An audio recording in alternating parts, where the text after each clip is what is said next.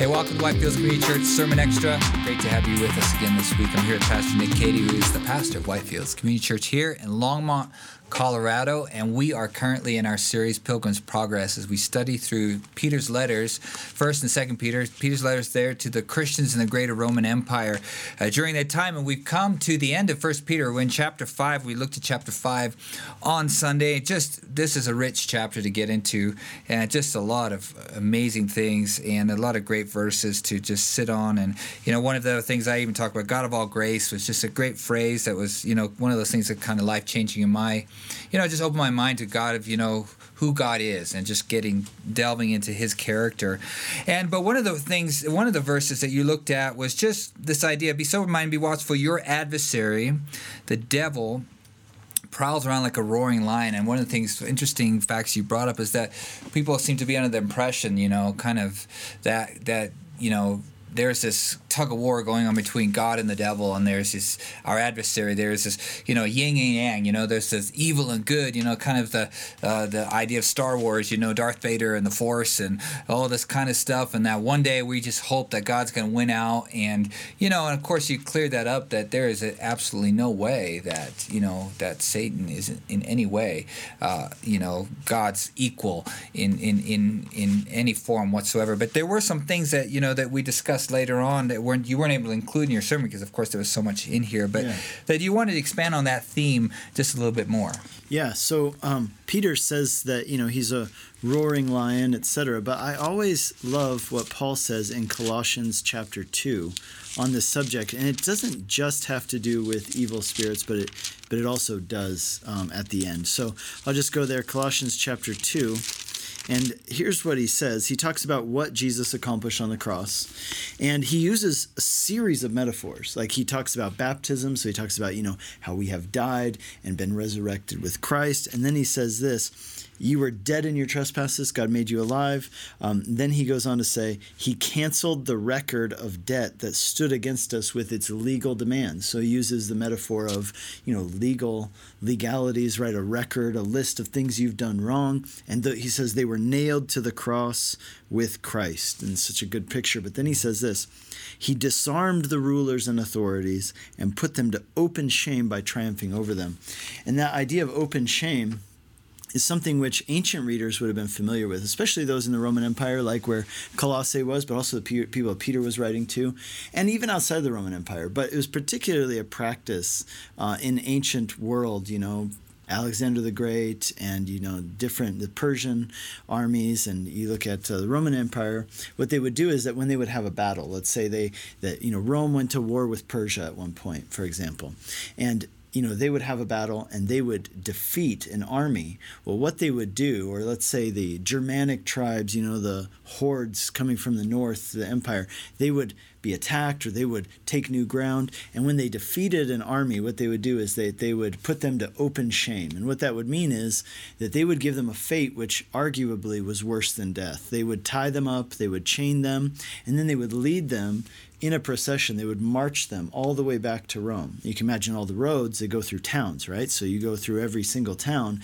people come out of their houses and they see the victorious army, and in their train, they're leading in chains and ropes and tied up, sometimes probably naked, this defeated, and not just defeated, but humiliated army and soldiers. And so people would throw things at them, they would mock them, and finally the peak of their humiliation, they would come into Rome, and not only would they have a parade down the great boulevards in Rome where people would see them, mock them, etc., but then they would be sold as slaves. And so that would be the ultimate humiliation. And you could say that in these people's minds, that would be a fate worse than death, that your enemy not only defeated you, not only did you lose the battle, but your entire life and existence now becomes to serve as a slave the very people who you were fighting against. And Paul says that is what God has done in Christ to the devil, Satan, and the evil powers out there, so demonic forces. So in no way is it yin and yang, right? The devil is not the counterpart of God. Sometimes I think it's so ridiculous the way that people give the devil way too much credit. Mm-hmm. I mean, he has been disarmed and put to public humiliation. Now, it's interesting because he hasn't been destroyed. yet. We know from Revelation that there will come a time when after the day of judgment, the devil and hell will be cast into the lake of fire, which is called the second judgment. So that will happen, but for now, he's still allowed. Now you might wonder, why would God still allow the devil, if he's been defeated, to not be destroyed? For very good reasons, which we've talked about over the past couple of weeks in 1 Peter precisely, which is that God actually uses the devil to accomplish some of his things that he does, right? So the devil can't touch you without permission, right? So we see that in the book of Job. The devil wants to touch Job, and God says, okay, here's what you can do, here's what you can't do. He puts limitations on what he can do, and he has to get permission. That's why we said yesterday, in some ways, we're a greater danger to ourselves than the devil is to us, because he has to get permission to touch us and wreck our lives. Well, we don't need anybody's permission to go and do something that will wreck our lives. So how this would work then is that what is the ultimate humiliation, right? Being made a slave, according to this metaphor that Paul uses, being put to public shame.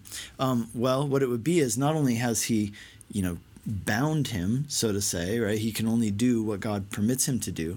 But the ultimate shame, if you're the devil, is that everything that you are allowed to do ultimately backfires on you and accomplishes fulfilling God's great purposes and goals, right? Whether it's for believers or for unbelievers. We looked at, last week, we looked at 6 things that God does in his loving kindness through suffering that are good.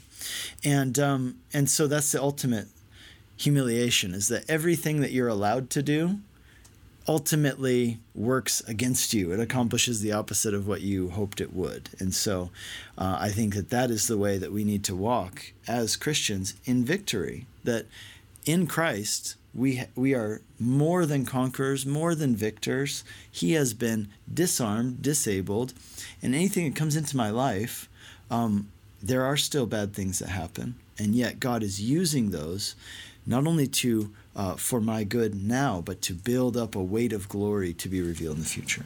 Yeah, no, that's a great thought, and I think it's very important for us to make sure we keep that in perspective, that Satan is in no way God's counterpart, and as you said, we give him way too much credit. So if you were not able to hear Sunday's message, hey, get over there, whitefieldschurch.com, and you can download it. And we'll be continuing through 2 Peter after we take a break for Advent series and Christmas.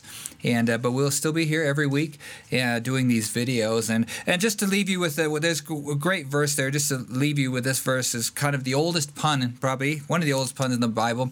Cast your cares on him, for he cares for you. And I like the way you put it on Sunday, the idea of casting. We're not handing God our cares. We're not laying them down to be able to pick them up, but we're casting. We're just throwing them. Throw them on Jesus. For that thought, for this week, I think that's a great thought. Just to, if there are things you're dealing with, these things that Satan is anxieties that you're fighting with, cast them. It's a way we just kind of physically just cast them on the Lord, and because He cares for you. Cast your cares on Him, for He cares for you. So on that thought, Spotify, we're there, Apple Play, Google Play, whatever plays, we're everywhere. On YouTube, like, subscribe, comment, any of those things, any of these platforms. It really helps to get our content out to a broader audience. And so we look forward to again seeing you next week. God bless.